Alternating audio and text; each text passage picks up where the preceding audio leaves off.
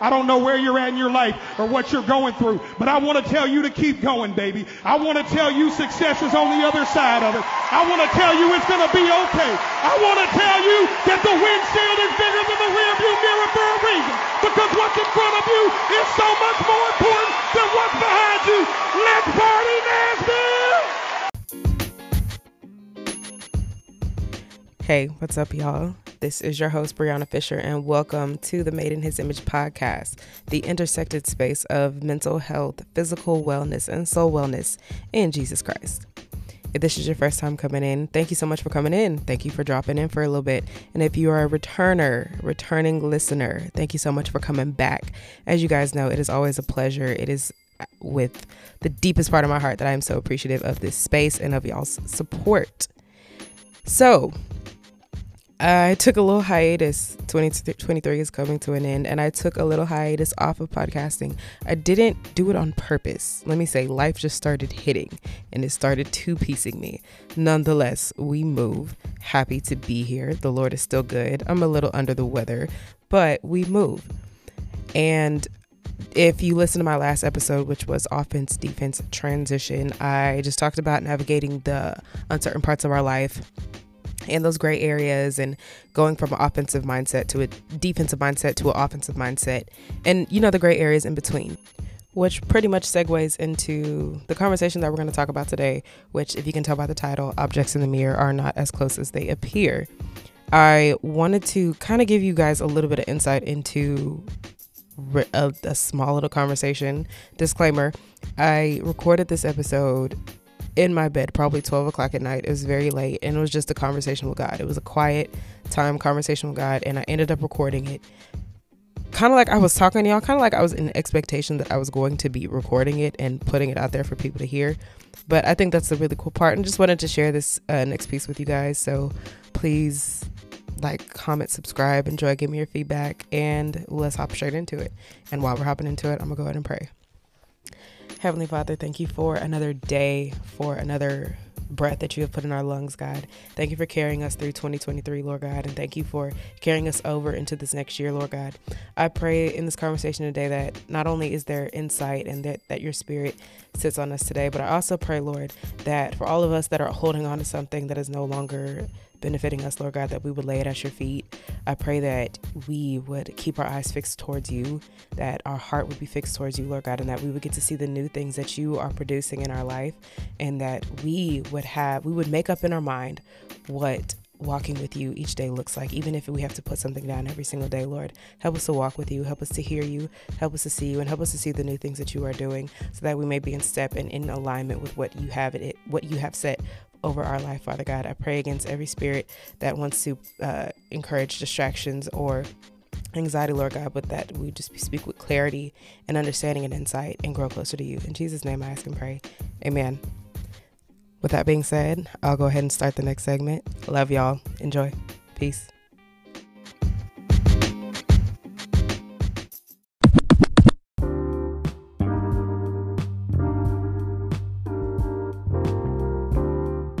I just finished reading Don't Look Back by Christine Caine, and really good book, really, really good book. One of those books that I bought literally back in April, and it is now December and I just finished it.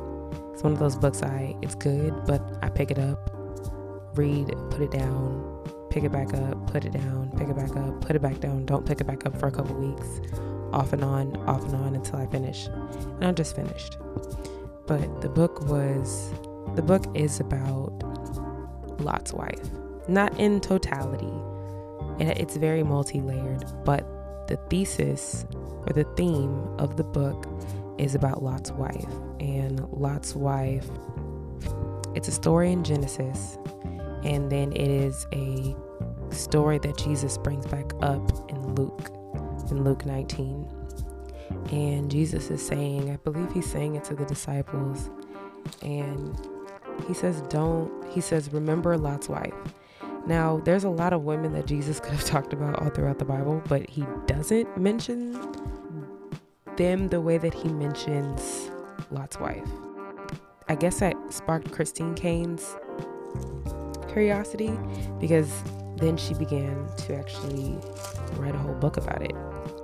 And it says in Luke 17:32, remember Lot's wife. Whoever seeks to preserve his life will lose it, but whoever loses his life will keep it.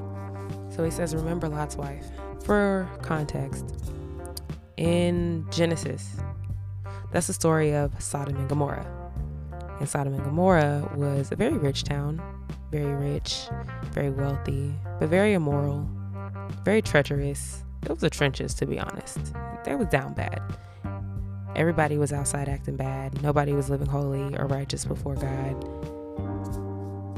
God could not find one righteous person in that whole city, to the point where like they had to keep dropping the number until at least one was found, and it was Lot.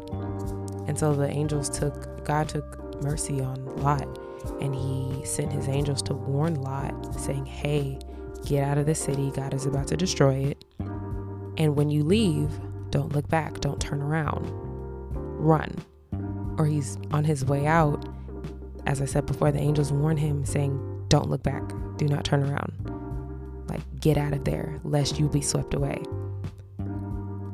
Well, not everybody caught the memo, because him and his daughters escaped. But Lot's wife, and we don't even really get her name. I think another text somewhere her name is written, but in this particular text it wasn't. And it says that she looked back and she was turned into a pillar of salt. And as a kid, I never understood that. I was like, that's very odd. It's a very odd thing to turn somebody into. Like, she could have been stoned, she could have melted away, but salt? Why salt? When I was reading Christine Cane's book, she began to explain Lot's wife.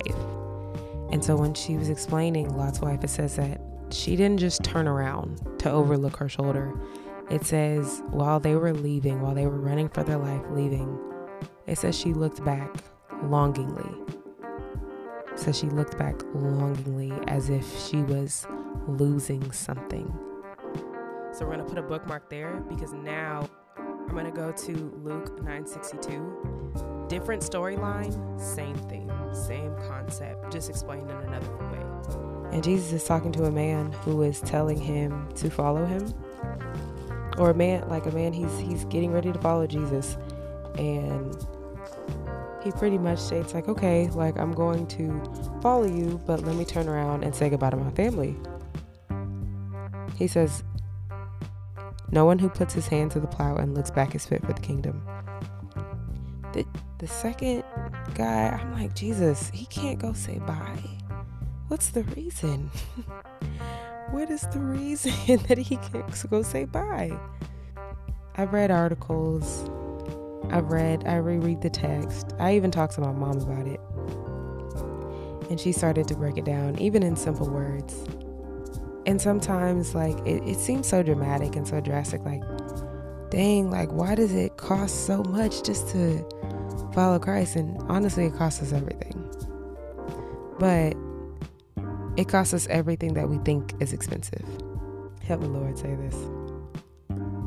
When Jesus said this, no one who puts his hand to the plow and looks back is fit for the kingdom. Jesus was saying anyone that turns their back off of the faith that they have professed and goes backwards is not fit for the kingdom. And, this sounds harsh, because it's like, well, I'll never be fit for the kingdom then. Like, I'm far from perfect. I stumble, I fall backwards, even while I'm trying to focus on God, and I'm trying to do the right thing, and I'm trying to live a life that's holy, or I'm trying to live a life that's righteous, or I'm just trying to be a better person in general. I fall and I mess up a lot. So like, that just feels like I'm going to be unfit for the kingdom, period. And Jesus knew that. Jesus says in his word, he's like, I didn't come to abolish the law, I came to fulfill it. So Jesus knows that, like, we'll never be able to fulfill that, living a perfect life on our own. That's what he came for. And so he would take care of that. So we would have access to God because of him. But what Jesus was saying is, if you look back and take your eyes off of him, you've lost sight of the kingdom. That makes you unfit for the kingdom. Not because you fumbled or fell. It's because you took your eyes off of him. this is the main point that I'm starting to get now of what Jesus was saying, and the reason why Lot's wife, even why she was turned into a pillar of salt. So, as I stated before, Sodom and Gomorrah was like the trenches. It might as well have been a brothel. I know that sounds bad, but like, go read it for yourself. It's juicy. It was bad, and it was an incredibly immoral place. Like greed, corruption, immorality, everything that you can think of. And God was like, I'm going to destroy this city. This city, no one lives holy here. No one even acknowledges me, who created all this for them. So God was like, I'm gonna get rid of this and we're gonna wipe it clean. God was not playing with them in the Old Testament. Go read it for yourself. What gets me is, like I said, she had it made. She had it made. Her husband was rich. She had everything she wanted. Everything, a life that she's comfortable and familiar in, a life that she is accustomed to lived in. She has got accustomed to living in, a life that has benefited her. And even if it comes at the cost of other people, it's benefited her. And this doesn't sound like such a bad thing, because it's like she's just living her mind in her business. Until you remember, this life that we live is not about us. Period. I know we want to live comfortably, live wealthily, live lavishly, which is not a sin. That's not a problem. And that's not a bad thing to want all of those things. But more than anything, we're put on this earth to glorify God and to love others. To love God with all our heart, all our mind, all our soul, and then to love others. And so when we are not loving God and we are not loving other people, we're missing the mark terribly. And Sodom and Gomorrah was not a place that even acknowledged God. And it says they were doing everything. They were doing what was right in their eyes. So God was like, this city can't stand here anymore. This got to go. And so when it's time to get out, it's time to be like, okay, we can't walk this life anymore. Instead of walking in the direction of, I don't know where we're headed. This is going to be uncomfortable, but this whole world is God, so he can do with it as he pleases. I'm going to focus on the one who created it instead of the creation itself. Instead of looking in the direction of having her eyes focused on her Savior, she looked back on everything that she had made her Savior. She looked back on all of these things that provided her that very counterfeitly provided her comfort or safety or prestige or belonging or identity. She looked at those things and her heart was set on those things. And so then you start to see, okay, well, this isn't just like she was fearful of like what was to come. She had a heart problem because her heart was more fixed on her past and her comfort and her old ways. And that's a heart problem that ended up killing her. It says as soon as she looked back, she was turned to a pillar of salt. And this is cool. This is a really cool thing that you can actually go research. If you were to go research right now, look it up if you have the time or if you're on your phone. Lot's wife overlooking the Dead Sea. To this day, because the Dead Sea, like where that is, that was like pretty much modern day Sodom and Gomorrah, because God wiped that city out with rain and sulfur. He wiped it out completely. And to this day, no life can live there. And where that place currently is the Dead Sea, where it's just sea and water. No life can actually live there. There is a pillar. It literally, if you look it up on the Google Images, that pillar is still standing there to this day. And it is facing the Dead Sea, overlooking the Dead Sea. Follow me. In Hebrew text, pillar, the word pillar, Pillar, it translates to deputy or garrison. And a deputy or garrison is pretty much something that is assigned to watch over something. It is assigned to watch over and look over something, kind of like not like a guardian, but it's overlooking something and nothing can get past it.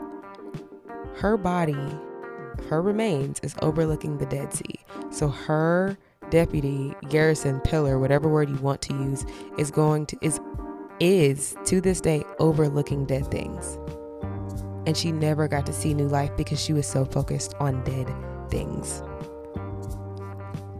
I don't know who that is for, but stop looking back at dead things. Stop looking back at the past. Because Lot's wife, while she was looking at her comfort, she was still looking at things in the past, at dead things. She was still more focused on the rearview mirror, and she ended up crashing out because of it. Whether it was a good past that you can't seem to let go of and you want to stay stuck in and it was comfortable, or it's a bad past that you're letting be the soundtrack of your future. The past is a past, and it's about time that we leave it there. What would our life be like if we actually left things where they were supposed to be left, which was in the past? Because take it there for a second, even generational curses, there's things generationally that get passed down that we say like, oh, well, this is just my story. It doesn't have to be. Anxiety does not have to be your story. Depression does not have to be your story. Infertility does not have to be your story. Suicidal thoughts or suicidal ideation does not have to be your story. There are so many things that we attach to ourselves because of our past or where we came from. That does not have to be our story. It does not have to be our narrative. And I don't even believe that's the narrative that God would even written over us. Jeremiah 1:5, God says, "For I knew you when you were in your mother's womb, and I set you apart." What if we got a hold of the creator who is writing our story instead of the creations that have tried to mess up and scribble into the story? Whether that was a person, whether that was a situation, whether that was a bad news doctor's report or a bad accident. Sometimes we let too much of the things of this world write our story and make a mess of the pages instead of giving the book back to the one who created the story and is still writing it. Because the Bible says in Romans 8:28, all things work together for the good of those that love the Lord and are called according to his purpose. Give God back the book to write the story. Give him back the book. But the only way you can do that is if you stop turning around. If you stop looking back on the pages and chapters before. And I'm not talking about not reflecting, because reflecting is us bringing things to God, which is the only way we truly get healing. The more we bring it to him, the more that we put things at his feet. But I think what's important is that we don't get stuck there. Follow me, because this is my next point. So I've been in Hebrews like crazy. Like, I was reading Hebrews majority of November, and as I was reading it, I got on, I think it was like Hebrews 11, and it talks about like by faith. And so it starts listing out all the people of the Bible, at least in the Old Testament, like Abraham. Did y'all sing that song when we were growing up? Like Father Abraham and many sons. So like it was Father Abraham, Isaac, Jacob, and then it keeps listing them. Then it talks about like Gideon and Samson and Barak and all these other people that walked by faith. And even though they didn't get to see the promises of God like completed, they still walked by faith, knowing that God was a good God. He was a sovereign God. It also talks about in that chapter how they greeted the promises of God afar because they were sojourners here on earth, meaning they were just passing by here on earth because they knew that they were citizens to heaven, that there was an eternal glory that they were walking towards, that they were focused on, which helped them stay more focused on the things of the Lord and his promises as compared to, their situation. Because we think we're in the trenches now. They were in the trenches for real. I can't imagine being in the wilderness for 40 years, but that's neither here nor there. My point being, it says that they were sojourners and they were passing to and from. They recognized that even though we're planting our little travel tent right here, we don't belong here. This is just where we're staying. Even if we stay here for the next 30 odd years, this is not our home. Our home is heaven. Our home is somewhere else, so much further away and so much more greater in glory than what we see right now. And so that started ministering to me it's in Christine Cane's book too. That starts ministering to me about we're not supposed to stay anywhere for too long. We're not supposed to stay stuck anywhere for too long. And it made me start questioning myself. How many places or homes have I made in the valley that I was supposed to just pass through? How many valleys did I turn into a home? Dark areas in my life, how many places did I make a home out of when I was just supposed to be walking through it? How many things did I let control me or have a greater say-so over my life than what God said over my life? How many times did I keep looking back when I was supposed to be looking forward? And how much time did I waste because I kept looking back? And God exists outside of time. So God, he'll use time for anything, or he'll use that time for greater purpose. But it makes me wonder, like, how much of my way do I end up getting in? Like, how much do I end up getting in my own way? And in the book as well, she talks about when we don't have our eyes fixed on God, when we're not looking forward, when we're looking backwards, we're looking at our past, whether we're stuck there because we just want to go back to that way, or we're stuck there because we feel hindered by it and it weighs us down and we can't keep moving forward. Because we're looking back and not looking forward, we start squandering. So we start making a home. We start building a village or a little neighborhood in a place that isn't even a quarter of what God had in mind for us. And so there's this settling spirit that we attach ourselves to. We just start settling. And I rebuke the spirit of settling in anything. I rebuke not believing God for God's best. And I rebuke settling. Bump that. No. But how much of that do we do because we don't want to believe that God has better? Because we don't want to believe that while this valley sucks, I'm going somewhere. I'm headed somewhere. And, you know, the Bible, it's connected, and it's like a little Marvel universe. There are so many hidden passageways and doorways to different parts of scripture, because in Proverbs it says, where there's lack of vision, the people will perish. Perish means rot or decay or suffer utter destruction. So where there is no vision, where there is no sight, and not physical sight, not sight with your eyeballs, sight with vision that only God can give, that only He can impart. When there is no vision, people will perish, rot or decay. We fall off when our eyes are not looking forward, which is why the story when Jesus was saying, you know, if you set your hands to the plow and turn back, you're not fit for the kingdom. But also remember Lot's wife. There's a common thread in all these stories, and even in Hebrews of sojourning. We are just passing through, and turning around gets us nowhere. Turning around, looking backwards in any capacity gets us nowhere. You can reflect, you can evaluate, you can do the work, but turning backwards means your eyes are no longer on Christ, which is what Jesus was dealing with in all of these stories.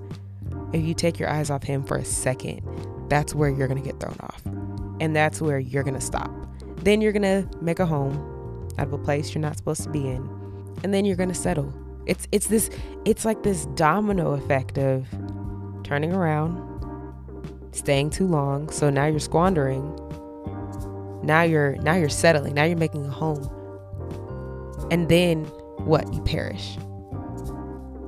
That's not God's story for us.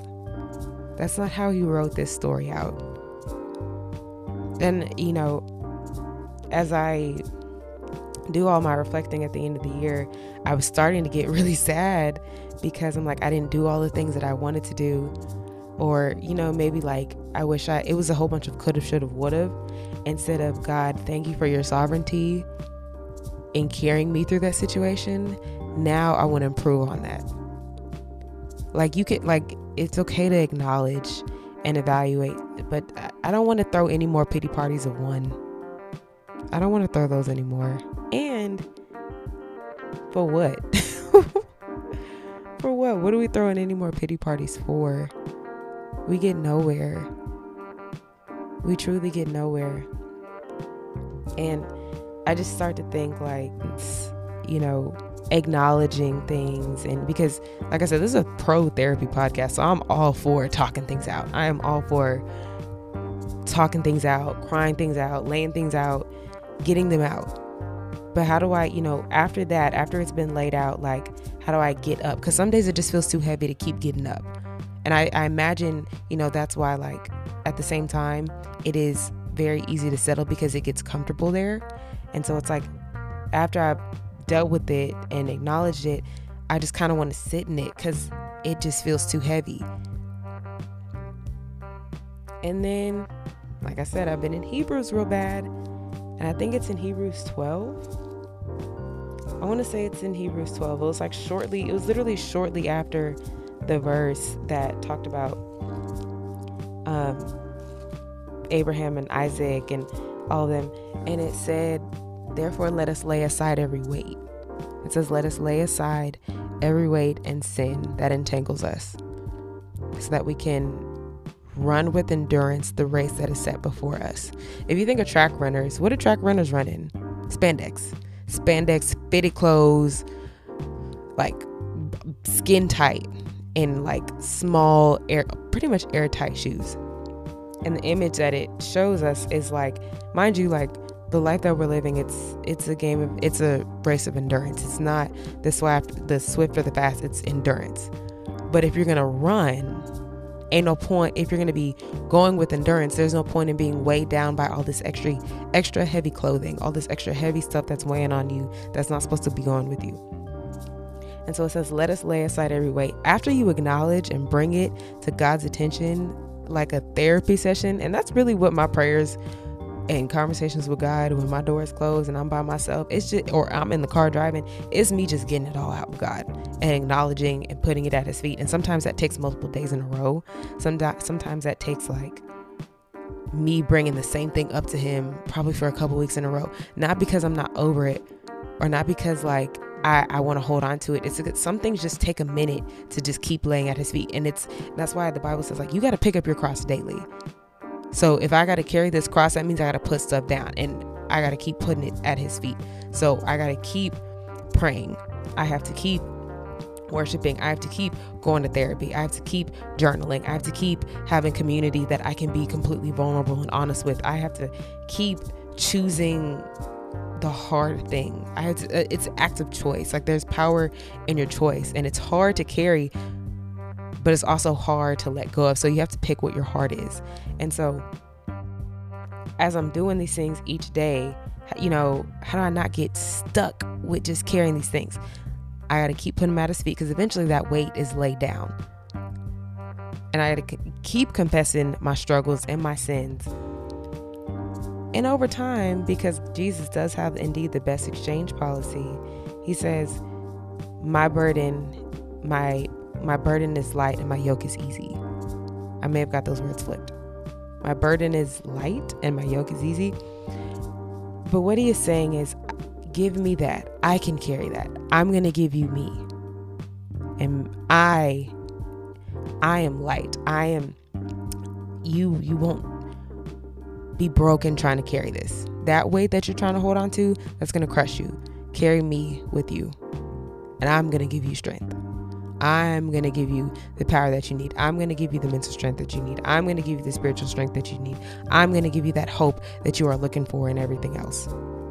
And as we just make these active choices, even in how bad they hurt or how much they suck, because that's what they do. They suck. It hurts, Jesus. I don't like this. I want to do this. I don't know what. And most of all, I don't know what I'm doing. I'm having faith, but I don't know what I'm doing. Whole time, God is like, good, you're not supposed to. And I'd be like, okay, period, king. You are king. The whole thing that I got from the book, that I got from Hebrews in those chapters, and in Luke with Jesus was talking, was, and Lot's wife, most importantly, because Jesus tells us, remember Lot's wife. We can't look backwards. There's nothing there. There's nothing there. Nothing of use. But what I will say, and this is something I find really cool, there's nothing of use that we can use. emphasis on we. There's nothing back there that we can use, that we're going to know what to do with. Remember when I said earlier, Romans 8:28? Romans 8:28 says, all things work together for the good of those that love the Lord and are called according to his purpose. What I love so much about God, because he is the ultimate creative genius, is because he works all things and not some things and not a couple of things, but all things. The thing that should have destroyed us in the past or hurt us in the past, he turns into something else. He goes back and turns it into something else. And because our eyes are fixed on him, we didn't know that he was doing something with it.